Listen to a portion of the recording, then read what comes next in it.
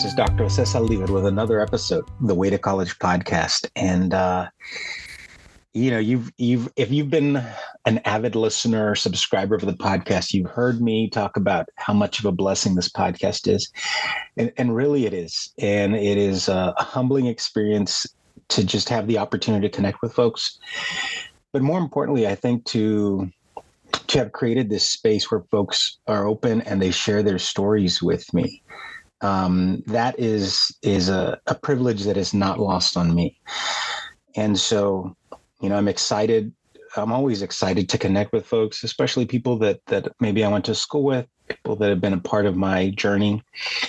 But I get really excited with folks whose stories I know nothing about.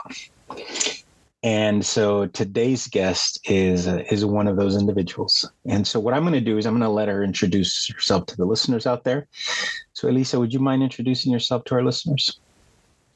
Sure. First of all, thank you. Thank you for having me, Jay. My name is Dr. Elisa Hernandez. I live in Southern California, born and raised. And I am a counseling psychologist who just started a private practice less than a year ago. And so I'm kind of new to small business ownership, entrepreneurship, but I've been a psychologist for over a decade. And so that's kind of old bag, but the business part is new for me. Was it as scary for you as it for me? It was so scary, so scary. It took much longer than it needed to get the courage. And I had to get a coach who was just like, come on, you can do it. But it was terrifying. It's still terrifying, but I'm getting more and more comfortable with it. Oh, that's awesome. Well, I know what that's like. I'm just having left the university and going on my own. So I applaud you. That's a brave thing to do. So congratulations and best of luck, moving forward. But Elisa, and may I call you Elisa? Yeah. Yes. Perfect. Okay. I ask all my guests, if you had to go and identify a starting point for your educational journey, where would that starting point be for you? Yeah, this is such a hard question. And I've listened to a few of the episodes and I'm always like, I don't know. I don't know how to answer this question, because for me, it feels like it's always like school has always been front and center in my life, in what the plan is for me. And so it always felt like the communication from my parents was school leads to success. School leads to a better life. And so you focus your energy there and we'll figure everything out and everything else out. You just have to worry about that. We don't know anything about it, so we can't help you with it, but just do your work, keep your head down and keep kind of pushing that way. And you said your parents, one of the messages was, right, we don't know about it, but yeah, do the work, put your head down. Give us some context. You said your parents didn't know that. So tell us about your parents. Yeah. So my parents both immigrated, my father from Guatemala and my mom from Guadalajara, from Mexico. And so they both immigrated when they were in their early 20s and met here and started a life together. But they both had around a sixth grade education level. And, they came here, they're working class, trying to figure it out. My mom started out as a seamstress and a nanny and a bunch of other kind of jobs just to figure it out. But by the time I came along, she had been working in a grocery store in the bakery department. And so we grew up with health benefits, health insurance, and she worked part-time my whole childhood, but she would work the graveyard shift. So it was she would get in at 3 and come out at 11, and she would be there home with us and transporting us to whatever we needed to transport to during the day. And so we always felt like mom was around, but she was kind of busting her butt to make sure that we had the extra income from her work. And my dad did a bunch of different things. So when I was really small, he had a really horrible accident at work. He worked in some kind of factory. And he had a really bad accident that affected his leg. And so he wasn't able to do as much hard labor kinds of work anymore. But I don't even know the story of how he got to the job he got, but he eventually became a supervisor in a furniture factory. Like they would make and sell office furniture. And so he became like a floor supervisor in that job. And so that was the job he had for most of my childhood. And then they went out of business, and then he got a bunch of odd jobs like a delivery person and then a janitor. And so he's just kind of been all over the place. Given your parents' experiences, right, and sort of the work that they were doing, where did they get the messaging? Where did they see that, you know what, school's important. If we want our daughter to be successful, this is the road that she has to take. And it has to be different from sort of what our experience has been. So did they ever talk to you about that? Like, so they never really went into more detail than like, this is what you have to do. The story that I've kind of pieced together, you know, like in immigrant households, it's hard to get people to talk about their experiences, their thoughts, beliefs, and all of that. And so the pieces that I've gleaned together are both my parents are extremely bright and would have wanted to be in school longer, to study more. But for my mom, she had like a very complicated family situation. And so she needed to work and she needed to start contributing to the family. And the opportunity for her to continue school wasn't really there. She actually only learned to read and write because a vecina, a neighbor who was a retired school teacher, saw her kind of in the street and brought her under her wing and was like, what are you doing? What's going on? Where are your parents? And she was just like, I don't know. I'm just trying to get food and like make sure that like my sister's okay. And she was like, well, I'm going to teach you how to read and write. And so she was able to teach my mom like those foundational skills, and she wouldn't have necessarily had access to that in the way that it was like very tailored and very specific to her growing up. And my dad, you know, like he also like, you know, it's a common story. Like he had like family responsibilities and he needed to contribute financially. And there was a lot of complications there as well. But I remember him when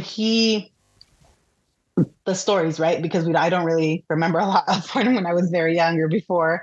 But he had this briefcase where he went to drafting school here.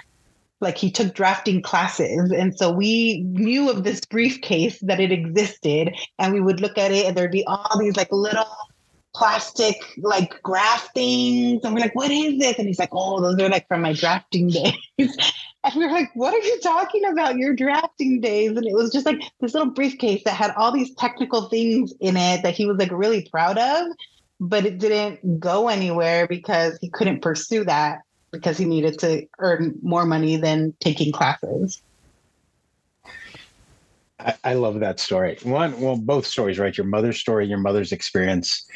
And it reminds me, I've heard countless stories now, and everybody's different, right? But there are pieces where there are these similarities, and whether it's, you know, in your mother's case, this retired teacher who took the time to teach her to read, right?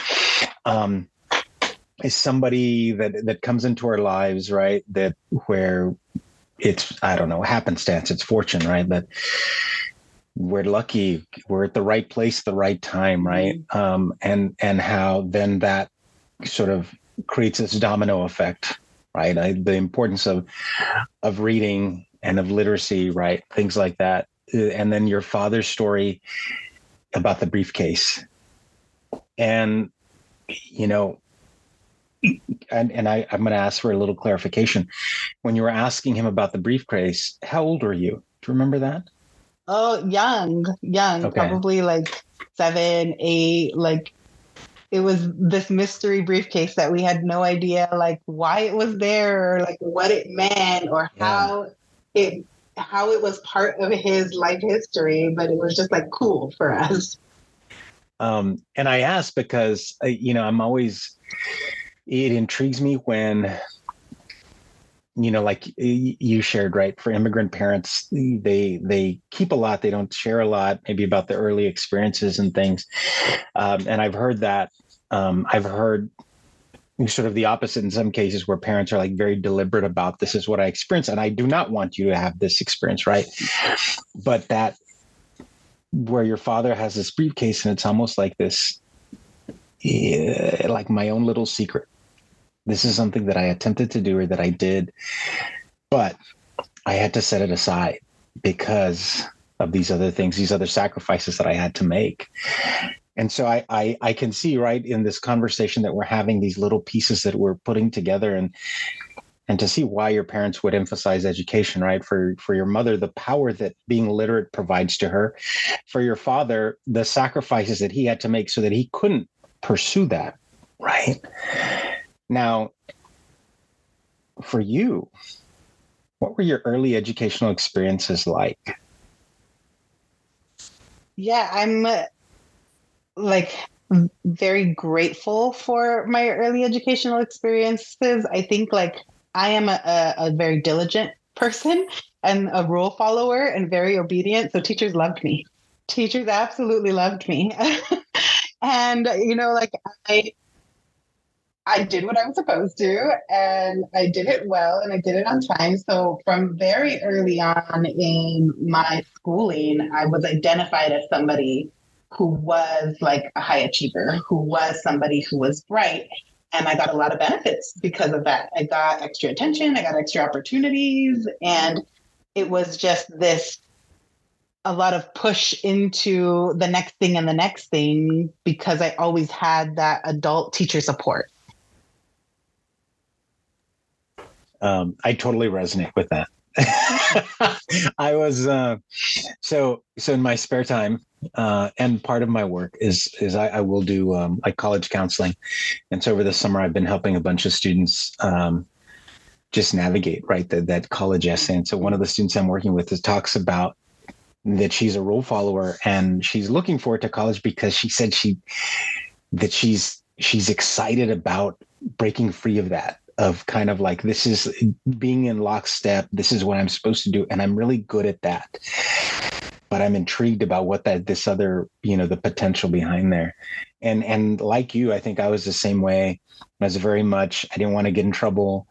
And I think I don't know for you, I know certainly for me, and you can echo this or maybe your experience was different, but when you see those opportunities that are afforded to you because you're a good student, because you don't give teachers any problems, right? It's you want more of that. At least I did. I was like, oh, yeah. It's the gold star. It's so rewarding to be like, to get the praise, to get the reward, and even like aside from just the goldfish aspect of it, of just like, give me the lever, give me the pellet. There's also for me developed and still exist this very clear process of there is a way to do things where you get a positive result. And so it created this expectation in me that things are very linear, that there's a rubric, there's a syllabus, you follow it and then you get the A. Like, it's not hard. You just do what it tells you to do and then you get the gold star and everything is great with the world. And that is something that I'm still trying to dismantle for my adult life. Why dismantle? Why do you say that? Because the world does not work that way, my friend. And I think like we'll probably be jumping around a little bit, but for me, I lived in that reality most of my life until I struggled with infertility. And then I was like, crap. Mm-hmm. That was like the real blow to reality of like, you don't control everything.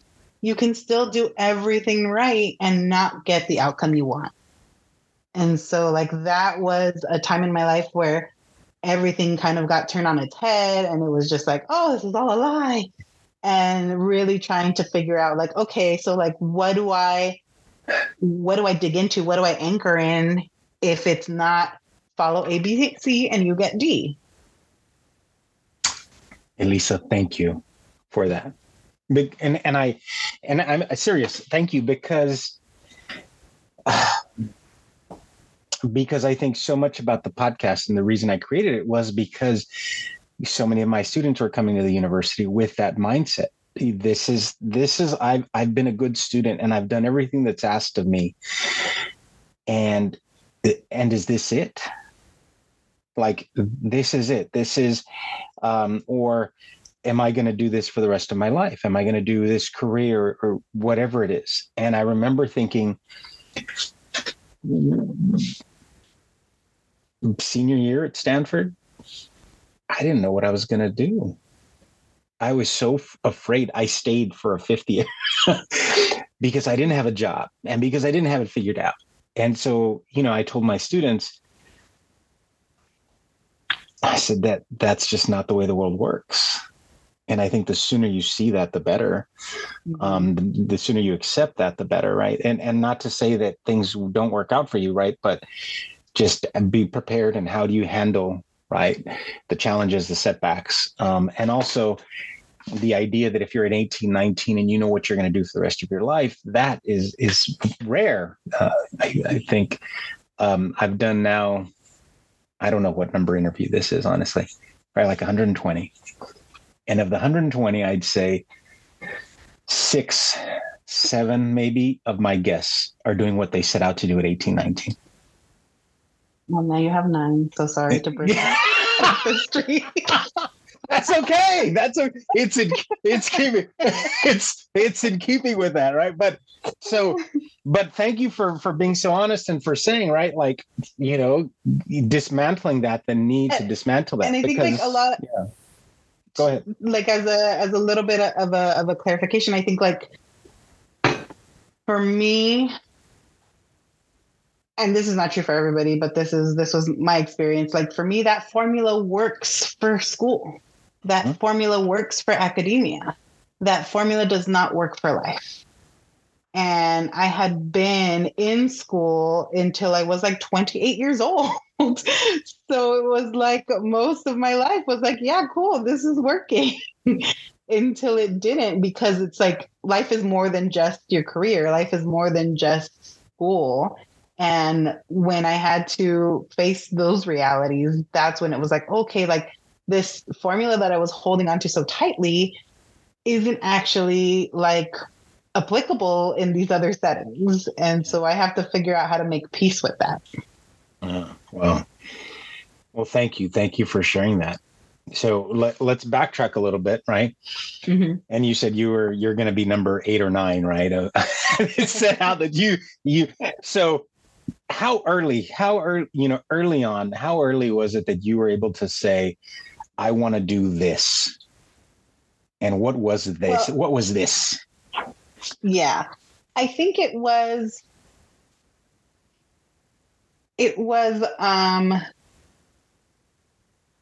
maybe my senior year of high school. So like I'm also part of the stereotype whose parents were like, you're just going to be a lawyer, because my mom said I'm very argumentative and stubborn. And so she saw me being a lawyer in the future. And I was like, no, I don't want to do that. That sounds like the most boring thing in the world. Because I like to end my arguments with just like, because I said so. I don't like to have actual evidence for my arguments. But in high school, I was able to take a psychology course, and it was a lot of like the most fun parts of psychology, of all the social psych. And I was like, oh, that's so interesting, and all the experiments that they were doing. And so I was like, yeah, okay, like I want to major in psychology. And then when I got there and I started taking classes, I still loved it. I was still really interested in it. I was really interested in social psychology. I still am. So like I'll read things in that field and be very interested in them. But the more classes I took, the more I got frustrated with like, but social psychology is mostly just telling us what's wrong with the world. Like it's not really giving us a map to fix it. It's just saying like, oh yeah, people are awful. And we know why they're awful, because of obedience, because of social conformity, because of all these things. And I was like, well, that's just really depressing. How do we work for change? How do we understand these things and then implement them or implement strategies to affect change? And I wasn't really seeing that in any of the classes that I took. It was a lot of just like history or like why we know what we know. And so then I started thinking like, well, the way that I can kind of be an agent of change in this field is to go more of the clinical psychology, the counseling psychology route of doing therapy. And it will be, and it's still in my mind thinking like, oh, I wanted to do something on a community level, but not really understanding a lot about graduate programs or things like that. So it was just like, I want to be able to affect change. And right now, the main way I see that people do that is by doing therapy.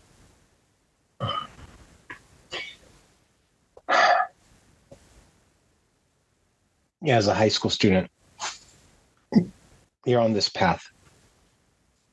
You're good at school. And so, you know, you're looking at college. Obviously, college is given the push from your parents, but also your traits, your characteristics, right? You're studious, you're a good student. So college obviously is on your path. You're also, though, a first generation student, correct?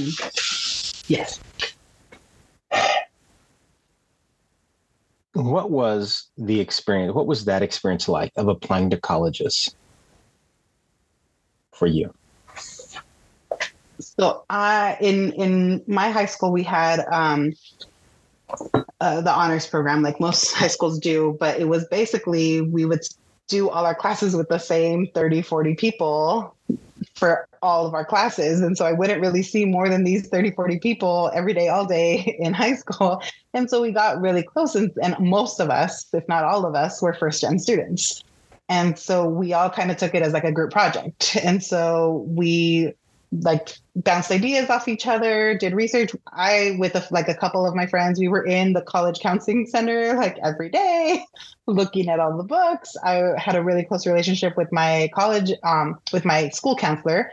And so I would go in and chat with him and be like, okay, like this is what I'm thinking. And because I had always gotten this feedback of like, you have potential, I thought very highly of myself. And I was like, all right, all these teachers are telling me I have potential. That's it. I'm going to apply to all the Ivy Leagues. I'm going to apply to all the best schools. I applied to like 25 schools. I was like, I need to get my bases covered. I need to, and like, I had all this information from doing my own research, from being in the college counseling center, from like going to talks. I would like register for talks that I found God knows where. And like, I still remember the tidbit that I got. It was this place that was offering, like you would pay them and they would help you with the college search process, but they would do like informational meetings. We drove, so I grew up in Pico Rivera, which is like Southeast LA. We drove all the way to the Orange County to near John Wayne Airport. So it was like an hour away at least to go to this informational meeting. I dragged my parents to it, but they were like, if you want to apply to a lot of schools, but there's financial limitations, you can hand write your own fee waiver. And so you can say, like, I really want to apply to this school and I don't want finances to get in the way of my opportunity. So if you could please accept this application and waive my application fee, I would really appreciate it.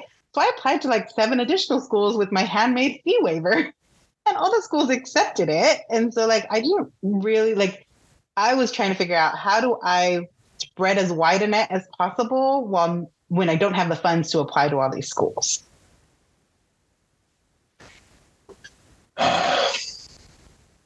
So much to unpack there. Another theme that I think has emerged in a lot of the folks that I've interviewed talk about sort of seizing their educational future and being advocates for themselves.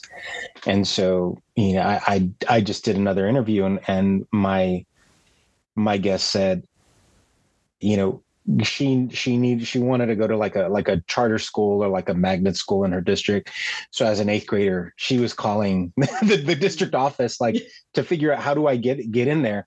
And she said, because because she was a first-gen student. She often translated for her parents, so she was already used to talking to adults. And so I'm always fascinated by you all, by the young people, or the people that I've interviewed that sort of sees those opportunities and made the most of them. So one, yeah, this is incredibly fascinating. Two, and I'm going to ask you for advice.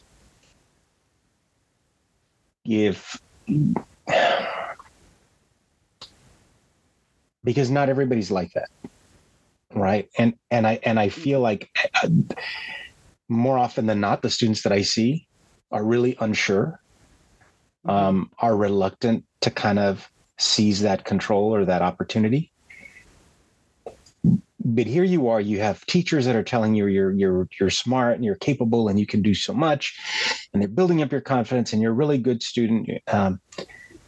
What advice would you give somebody who's equally as smart and is a really good student, but lacks that confidence? And maybe it's keeping them from applying to competitive schools or even challenging themselves and then stepping out of their comfort zone. What advice would you give them? Well, I think like one of the pieces that I would try to like challenge is what's it going to cost you? Like, what's the downside? So you apply. And like, if it doesn't cost you anything, like actually financially, and it's like one more question that you're writing, most colleges now accept the common application. So you really don't have to put in that much extra effort to do it. What are you so afraid of that's keeping you from doing that? And if the answer is like, well, what if they say no? Like, they're already saying no if you don't apply. So you're already living with the consequence of a no. But you're denying yourself the opportunity for a yes. And even beyond that, like, this won't be the first time that somebody's ever said no to you. It won't be the first time that you've been denied something or that you've been rejected. And you've gotten over that. You've been able to lick your wounds and still be standing.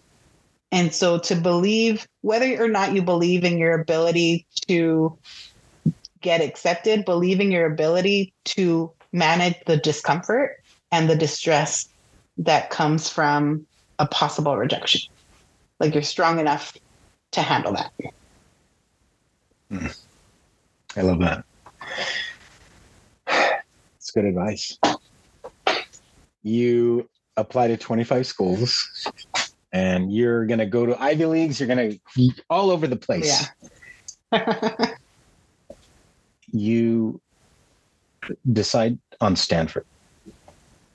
Well, so that is a story, because I applied to all these Ivy Leagues. I got rejected by most of them, to be sure, like, to be real.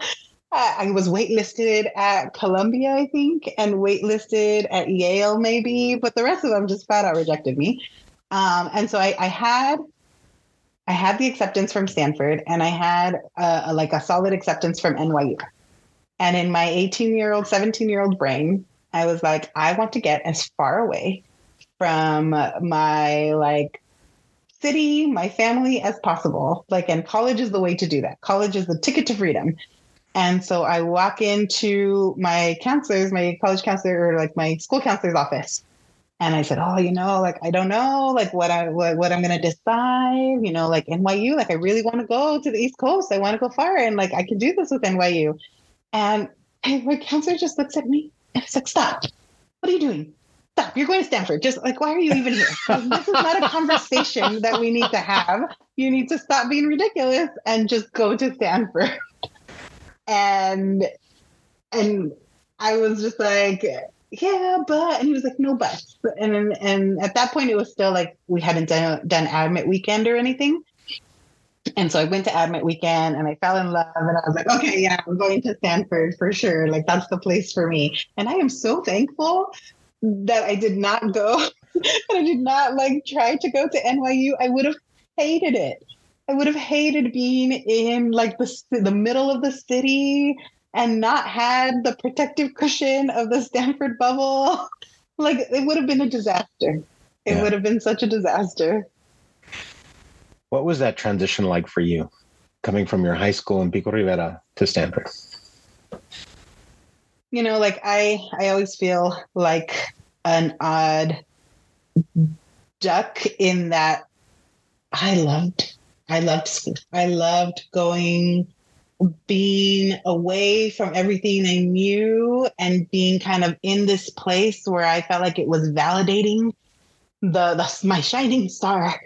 And so like for me, I do kind of recognize that I did a few things to prepare myself.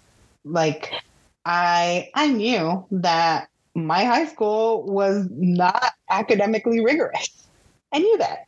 And I knew that there were going to be people at Stanford that have been to very academically rigorous schools whose exposure to academics is very different than mine was and who had many more opportunities than I had. And so I was going in knowing that I'm not going to be the big fish anymore, but that doesn't mean that I'm automatically going to struggle. And so what I did was I walked in and said, I'm going to take the first year however it comes. I'm going to show up. I'm not going to be insecure about my abilities. I'm not going to say like, I can't do this. It's going to be so hard. I'm not going to psych myself out before I get there. I'm just going to get there. I'm going to do me. And then I'm going to see what happens. And if I struggle, then I struggle and I get help. But there's also the possibility that I don't struggle. And so I wanted to make sure that I gave myself the room for both possibilities and that I didn't go in already putting myself down or second guessing myself.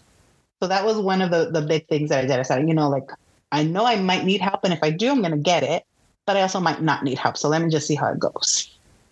And the other thing that I did is that like, I came from a community that was like 98% Latinx, probably like 98% first gen. And so I knew that that's not what the world is and that I was going to be walking to a very different space at Stanford. And I wanted that. I really wanted that experience. I wanted to be around people who were completely different than I was. I wanted to make friends from all walks of life. And I was very open to that. And so I didn't go thinking that I needed to have a space that was going to be like protective of my culture or my values, because I was like, I have those in me. I'm looking for something different. I'm looking for something to challenge that. And so my freshman year, like, yeah, there were people that were like not great, but then I didn't spend time with them. And like, I feel like I found a very, very good core group of people my freshman year, and I hung on to them. Yeah. And they were my people. And like, I think back now, like all of the people that were in that first initial group, dealt with some kind of adversity, had some kind of like marginalized identity or underrepresented, oppressed identity that they were either figuring out and hadn't really been kind of clear to them yet, or that they came in with. And so then I was like, oh, because that's what bonded us. That's what connected us, is this feeling of like maybe not being a perfect mold to this place, but still being here and belonging. I love that. And I think that's great advice for anybody. I mean, particularly for first gen students, but especially for anybody, because I know the first year in college can be just overwhelming, right? You're worried, you're questioning whether or not you belong. And so I love the approach that you took, and I feel like that's in keeping with you and who you are. It sounds like you very confident, right? You're applying to all of these schools, and even and like you said, right? We all experience a rejection, but you also got into a lot of schools, and you also got into Stanford. So I think that approach can be incredibly helpful for students. You find community. And I think, I know for me, that was really important early on when I got there, was finding community. And so I found community in my dorm, and then, and I don't know about you. I didn't find my way to the Latino community, to El Centro or anything like that till sophomore year. And for me, it was deliberate because I think, like you, I was coming from a school that was 98, 99% Latino. I was coming from the US-Mexico border, and I just wanted something different. I just needed to see and experience something different because, like you, I knew the world didn't look like that. What advice would you give somebody who is reluctant? And I say that because, and at the institution where I still teach at part-time, so many of our students are struggle with that. They struggle with finding a community, right? What advice would you give somebody who is in that just experiencing that, where they're struggling to find community?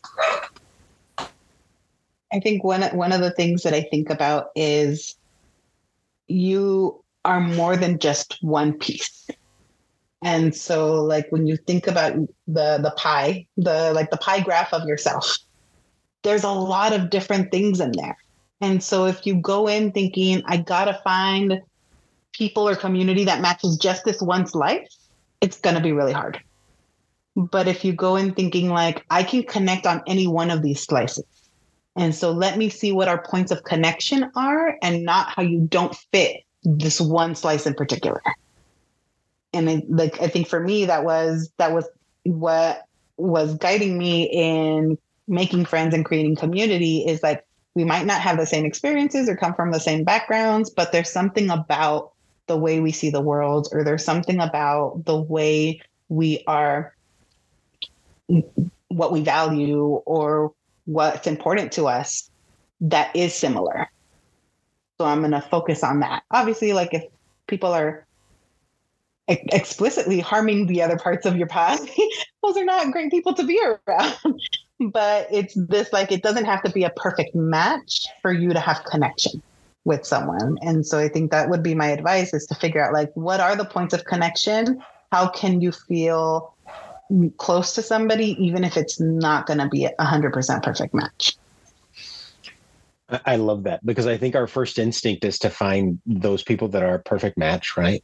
And so I love that. And I'm sure that's going to, I hope that our listeners, right, the college students, maybe the folks that are in high school that are getting ready to go to college, that they'll keep that in mind as they look to, and I don't know, I with a lot of the students that I work with, they feel like they don't need to build community, but I know, like you said, finding community was critical for you, right? I know it was critical for me. You were one of my rare guests who knew early on what you wanted to do. And so tell us about that. Tell us about how that impacted your experience at Stanford.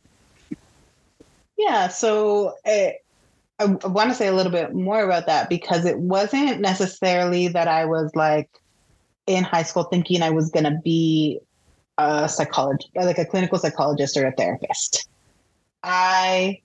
And this is a point I want to say too, like, I was very fortunate in that while my parents didn't know how to help me through the college process, they also didn't get in my way. There wasn't anything from them about what I can and can't do, about what I should be studying, about what kind of job I'm supposed to have. There was like not a lot that they were saying. They were just like, you tell us when you figure it out, tell us where we're going to drop you off. Was kind of the mentality, because they weren't a part of that process. And like, probably if I could do over, I would include them more, but I didn't. And, I was making my own choices. So that was really helpful, because then when I knew that I enjoyed the field of psychology, I was like, well, this is what I'm going to study. And there wasn't anybody in my environment saying, psychology, what are you going to do with that? You can't have a job with that. Like, there wasn't any naysayers. They were just like, well, we trust you know what you're doing, so go ahead and do it. And so that gave me the room and the flexibility to explore what kind of future career or job am I going to create with this interest in psychology. And, I've told you that I'm a planner. And so I got to school, it's orientation. We used to have physical books that were called the bulletins that had all the classes and all the times and like the course numbers and whether they were offered once a year or every year or every other year. And so I sat down with that big bulletin and I mapped out my 4 years. And I mapped out every class that I was going to take from freshman year fall to senior year spring. And I would like highlight and make little notes about like, if this one is not available, I can move it here. But like I was to the letter. I had my 4-year plan set out the first week of freshman year. That's how much of a planner I am. So I would go to like my counseling sessions and I'd already have my schedule and they'd be like, okay, well, if you need anything else, let us know.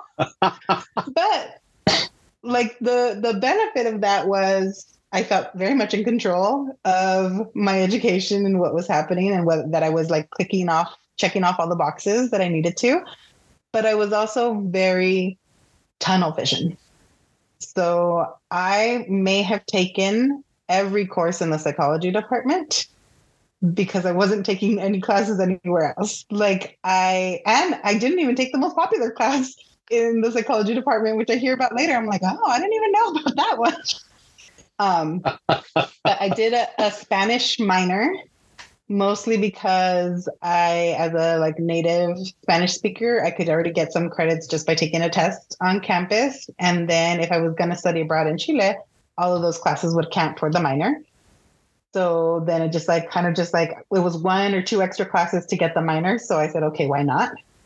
But it was pretty much psychology. That I lived in Jordan Hall. It's now named something else, but I lived in that department, and that was my whole Stanford experience. Wow. Okay, yeah, you take the cake. I don't think I've had anybody who's quite the planner that you are. That is impressive. And I think like that was partly fueled by my anxiety too, of like, I need to know what I'm doing, and I need to have a plan. I need to have some control over this. And if I have a plan, then nobody can question what I'm doing because I've already done the research and like figured it out. Yeah. And so it wasn't all healthy, but that was what I did. In retrospect, would you do anything different? No. I mean, I would take a look at other departments in the bulletin and see if there's anything else that's interesting that I would like to take. I think the only time that I strayed from the psych department was for required classes that like the core curriculum that you needed to take outside of your major. Those were the only times I ventured out. And those were really fun and interesting classes, and I very much enjoyed them. So I think if I had done a little bit more exploration, it wouldn't have hurt. Wow. After Stanford, because you have tunnel vision now, right? After Stanford, was it directly into graduate school? So again, I like hindsight is wonderful, but I'm first gen. I have no idea what I'm doing. I knew enough to get into college. Mm-hmm. I didn't really know enough to prepare myself to be competitive for graduate school. I kind of did the same thing that I did before for college. I figured out like, okay, what do I need to do? What are the boxes I need to check? I need to have research experience. Sure. Let me go and join this lab. I need to take this GRE. Okay, let me take it. I need to figure out where I'm going to go. And so in my mind, I was doing all this alone. I wasn't asking enough questions. I wasn't talking to enough people. I did when I was, when I tried to talk to professors about what I could do, because at that point I didn't really, I knew at that point, I think I was convinced that I wanted to do therapy, or that I wanted to do something that had applied psychology. So like interventions at a community level, or interventions at the individual level. But there were all these options.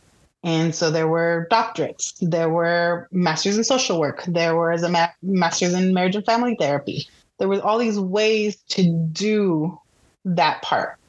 And I didn't really know like what the differences were or what would fit better with what I wanted. And every time I talked to a professor about it, they were a little elitist about it. And we're like, no. Like, you master's doesn't matter. Like, it didn't seem like a valuable route in the communication that I was getting from them. That it was like, if you want to do this, you get a PhD. Like, that's what people do.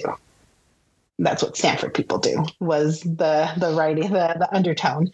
And so I was like, but I'm not really sure that I want to do research. And a lot of these programs require you to do a lot of research. I'm just like, I'm not sure that that's where. They're like, nope, doesn't matter. That's what you do. That's the path that you take. So then in my mind, I was like, okay, this is what these people are telling me to do. I guess I'm not going to look at master's programs at all. And I bought this book from the bookstore that was like all the PhD programs in the country. And I sat there and I went through each of them. And I was like, I want schools that do like at least 50% of, or they have this little scale that was like a scale from 1 to 10 on how much research and how much clinical training they did. So I was like, okay, I want schools that do a lot of clinical training, but I also want schools that provide funding and schools that will accept my GPA and my GRE. So I created this list of like 7 random schools sprinkled across the nation that I had no business applying to. And I was like, all right, cool. These are the schools that are going to be like the magic bullet, that have funding, but that also do some clinical training. And I applied and I had a couple interviews, but one of them was in Binghamton, New York, in upstate New York. I got off the plane and it was a blizzard. I don't know what I would have done there. The one of them was like in the Midwest, and I think it was like a phone interview for that one. And like, then there was the one in Binghamton. I think I went there, and the person that I had applied to work with, he invited me for the interview only to tell me that he's not accepting new students and he's going to retire soon, but he just wanted to chat a little bit. And I was like, what? What is this? Like, why? I don't understand. It's very strange.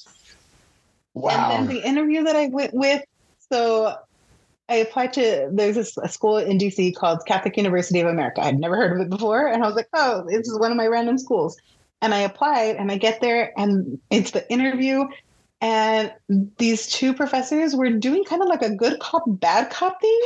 And it was so unnerving because one of them was super flat the whole time. And the other one was like smiling and a little bit warm.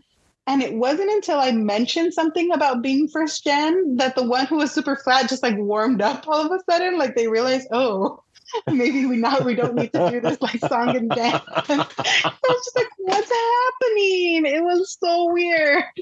But all to say, like, the school at Catholic, they told me that they had put me on the wait list, that they were interested in having me as a student, but they were waiting to see if the other student accepted or not. And then very kind, afterward, they gave me a phone call. They said, look, the other person accepted, but we don't think that you should stop. So this is another kind of example of like somebody looking out for me, somebody kind of recognizing that there's potential and saying like, don't give up on this.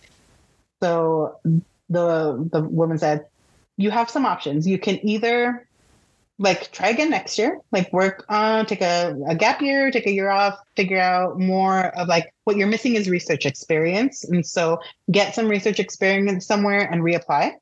You can apply to master's programs if you're interested in doing the therapy without doing the research. Like that's another option. And they're like, we have a master's program here, but it's a general psychology master's program. So it wasn't clinically oriented.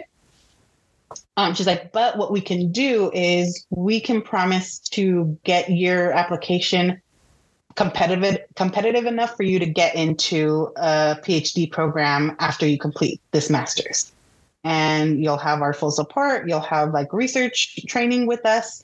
And so we can prepare you for that next step if you decide to come here. And at that point I was like, well, I don't have anything else going for me. And so I accepted and I went, and true to their word, they really got me a bunch of different research opportunities. I found volunteer opportunities that were working with the Latinx community. And so like I was able to, and that was even though at the time it felt like a detour and like something that was taking me further, like just taking me longer to get to the end goal, I had such a great, just like life learning and growing experience while living there. And it was like the only time that I ever lived outside of California, and which is what I wanted from when I was 17.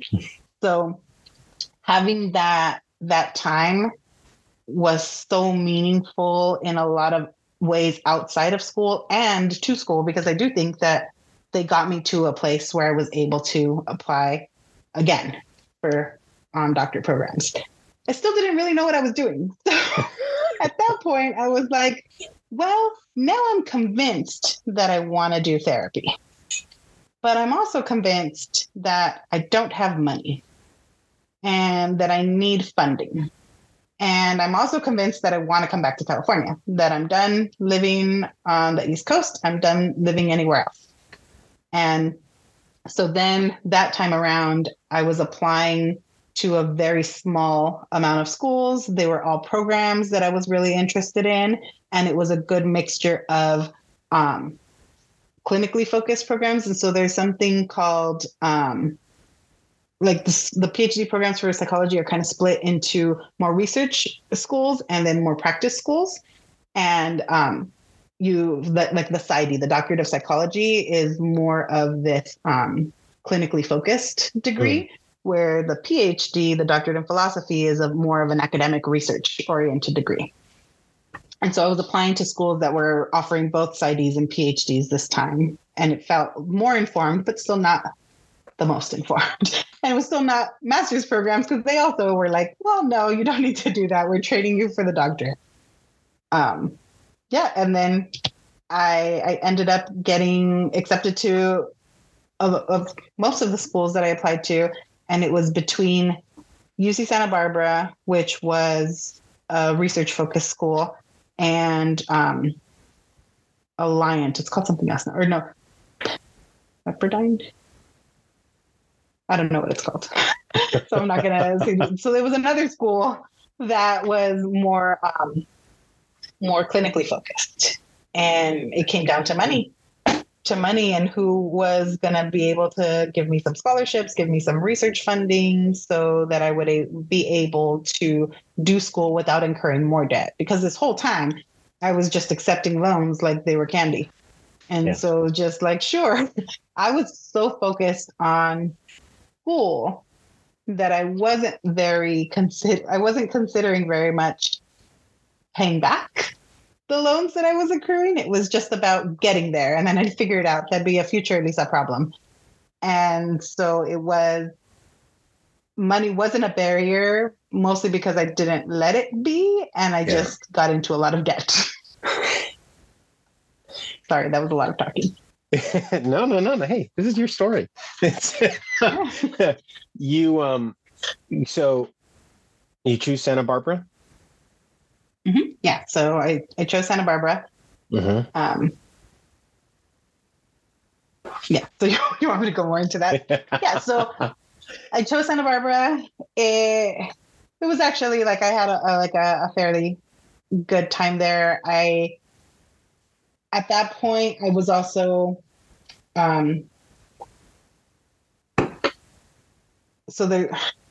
it's complicated. There's a lot of like subfields within psychology. And so also like the whole time that I had just known about clinical psychology.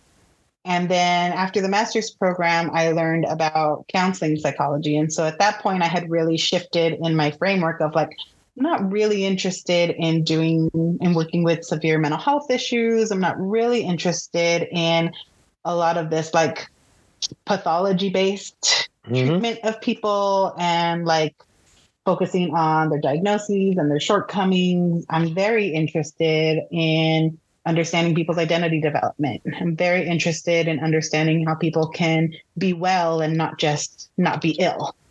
I'm very interested in having a strengths focus because people have been living their lives this whole time. And so they know what works and what doesn't work. And there's just something getting in the way of them accessing their own internal strengths. And so my focus was much more on like, there's goodness in people. Yeah. And I want to work in a way that highlights that and that really focuses on not just reducing distress and suffering, but elevating a person's lived experience and helping them know more of themselves. And so at Santa Barbara, it was a combined program. It's a clinical counseling and school psychology program. And I was in the counseling emphasis.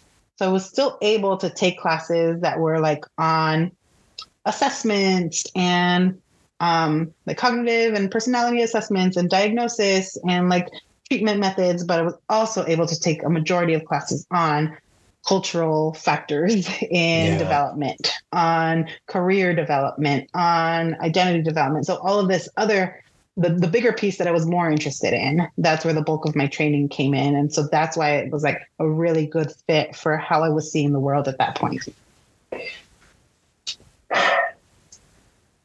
You've been practicing now for how long? 11 years. At the beginning of our interview, you talked about, starting your own practice. You alluded to some of the challenges, right? And I think you're right. I talked about that it's scary to go on your own, but I'm jumping a little forward because I also want to be respectful of your time, because I'm fascinated by, so why did you leave and why was it important to start your own practice? This is a whole other piece of it. It's like earlier I talked about like school is not, and academics and kind of career is not the only component of life. And so for me, I also knew that to be a mother, I wanted to be a parent. And so that was always kind of in my machination of how my career was going to unfold. And so I had always had this internal, like if my husband and I, my partner and I could manage it, that I would be home with our child or children for their first kind of like formative years. And then I'd work part-time like my mom and kind of just like be around for the upbringing because it was important to me, because I valued it, because it was something that I felt like I would enjoy doing. And so when I started my career, like the child wasn't coming. And so it was just like, I stayed in a job that I enjoyed, that I liked. And so I did most of my careers in college counseling. So being a therapist at a university counseling center. So working with college students. And so it was a great job. It was a good job for like having a family, so that like I stayed there a really long time. And I had hopes and ideas of being able to maintain that on a part-time basis and kind of like raise my kid at home. But when I asked for that, it wasn't an option. And so I said, okay, well, if it's not an option, then I'm going to leave. And so after struggling with a few years of infertility, we were finally able to conceive and I had a child. And then I was like, okay, well, if you can't accommodate me working part-time, then I'm not going to work here anymore. And so in my plan, I was like, okay, I'm going to have these glorious 5 years with my child and it's going to be great. And remember how I said I like plans and I like things to be checkboxes, and that's not how parenting is. And you don't have a product when you have a child, because all of your hard work you won't see for many, many years, if at all. And so it was not a good fit for my personality. It was much harder than I thought it was going to be to maintain a sense of self and a sense of purpose, knowing that like I didn't want my child to be my sense of purpose, because that's a lot of burden for a little one to handle. So I know myself enough to know that that was not going to be a good combination. And so about 9 months in, I got a call from a previous workplace and they said, we're hiring temporary contract people for part-time if you're interested. I was like, yes, I'm interested. And so then the last few years have been doing this part-time contract work at university counseling centers. And so it was good. It was a good middle ground for me where I was able to do the work that I enjoyed, to serve the populations that I wanted to serve and work with, to also be at home and do pickups and all of that. And it worked for a long time until it started. Changes were happening. It started just like the climate in general of expecting so much from these institutions within the university, and there not being enough resources. And there, some things are like just, they're very hard to do in the way that administrators want you to do them. And then it just felt like it wasn't the kind of work I wanted to be doing anymore. And this whole time, when I left the first time, when my son was born, and then I went back 9 months later, at that point, I was like, maybe I start my own. Maybe it's time to start a private practice. And so I had been battling and questioning with whether or not to start a private practice for about 6 years before I finally decided to take the leap and say like, okay, I'm really done with that. I want to have more flexibility of time. I also, and I pause because this is something that I'm still like struggling to figure out for myself is I want to work and I want to enjoy my work and I want to find purpose in my work, but I also don't want to be overwhelmed and stressed out by my work. I want to be able to not have every waking hour be accounted for. Yeah. I want to be able to say like, oh, like I can have a slow morning and maybe I'll go to the gym and then, I can go and like go run an errand in the middle of the day. Like I want to not be stressed out, but I still want to have impact. And so for me at this point in my life and career, private practice was the way to do that because I would have full control. Yeah. And the high achiever part of me is like, but you need to be doing everything all the time. And so that's why it's a struggle because I'm trying to 5 clients fine. It's okay. And to not really put a bunch of pressure on but what's the next thing? And what's the next thing? And are you writing a book? Are you doing a TikTok sensation? That's noise. It's noise that I'm trying to do my best to just kind of say, that's not necessary. It's not needed right now. Yeah. And I don't need to be in hustle mode just to be in hustle mode. If there's not a point to it, I don't need it. Yeah. So I'm trying to let go. Oh, I love that. I love all of that because I think, you've shared through your journey, through your experience, right, about being the checkbox person and recognizing that life doesn't, academics, great. Yes. All of that stuff. Great. But life is different. Right. And so I appreciate your candidness and your honesty about that. And sort of your bringing us through to making that decision that having an impact, but also not being stressed out and having more control over your time. Right. I think, again, that's another point I think you and I that definitely resonates with me because I felt like I wanted that. I wanted much more control over my time, but I wanted to continue to have some impact on students and young people. So I can definitely understand and, where you're coming from.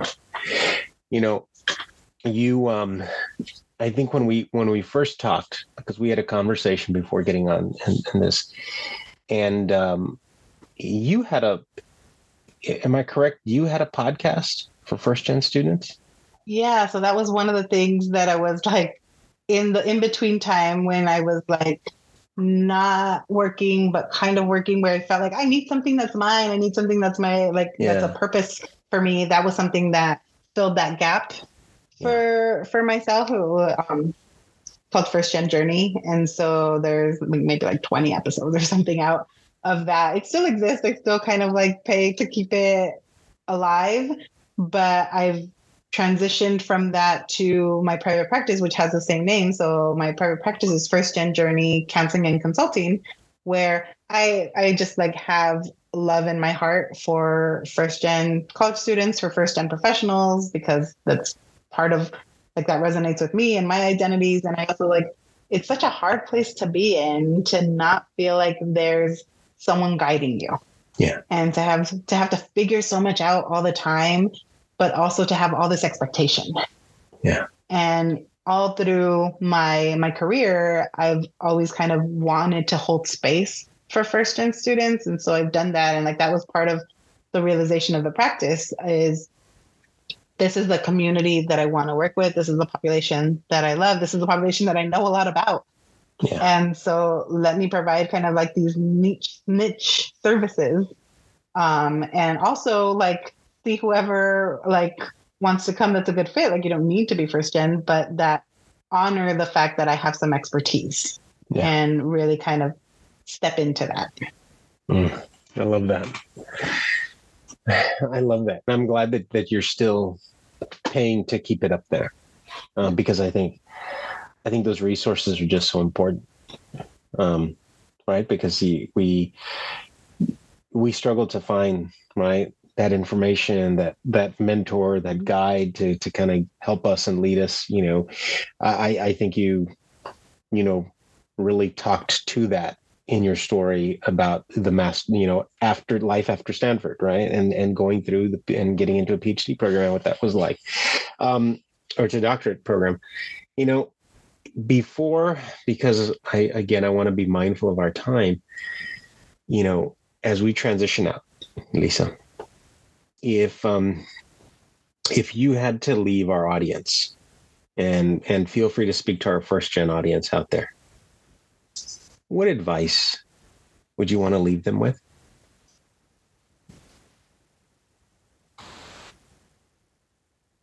I think it can apply to both when you're in college, but also when you're out, is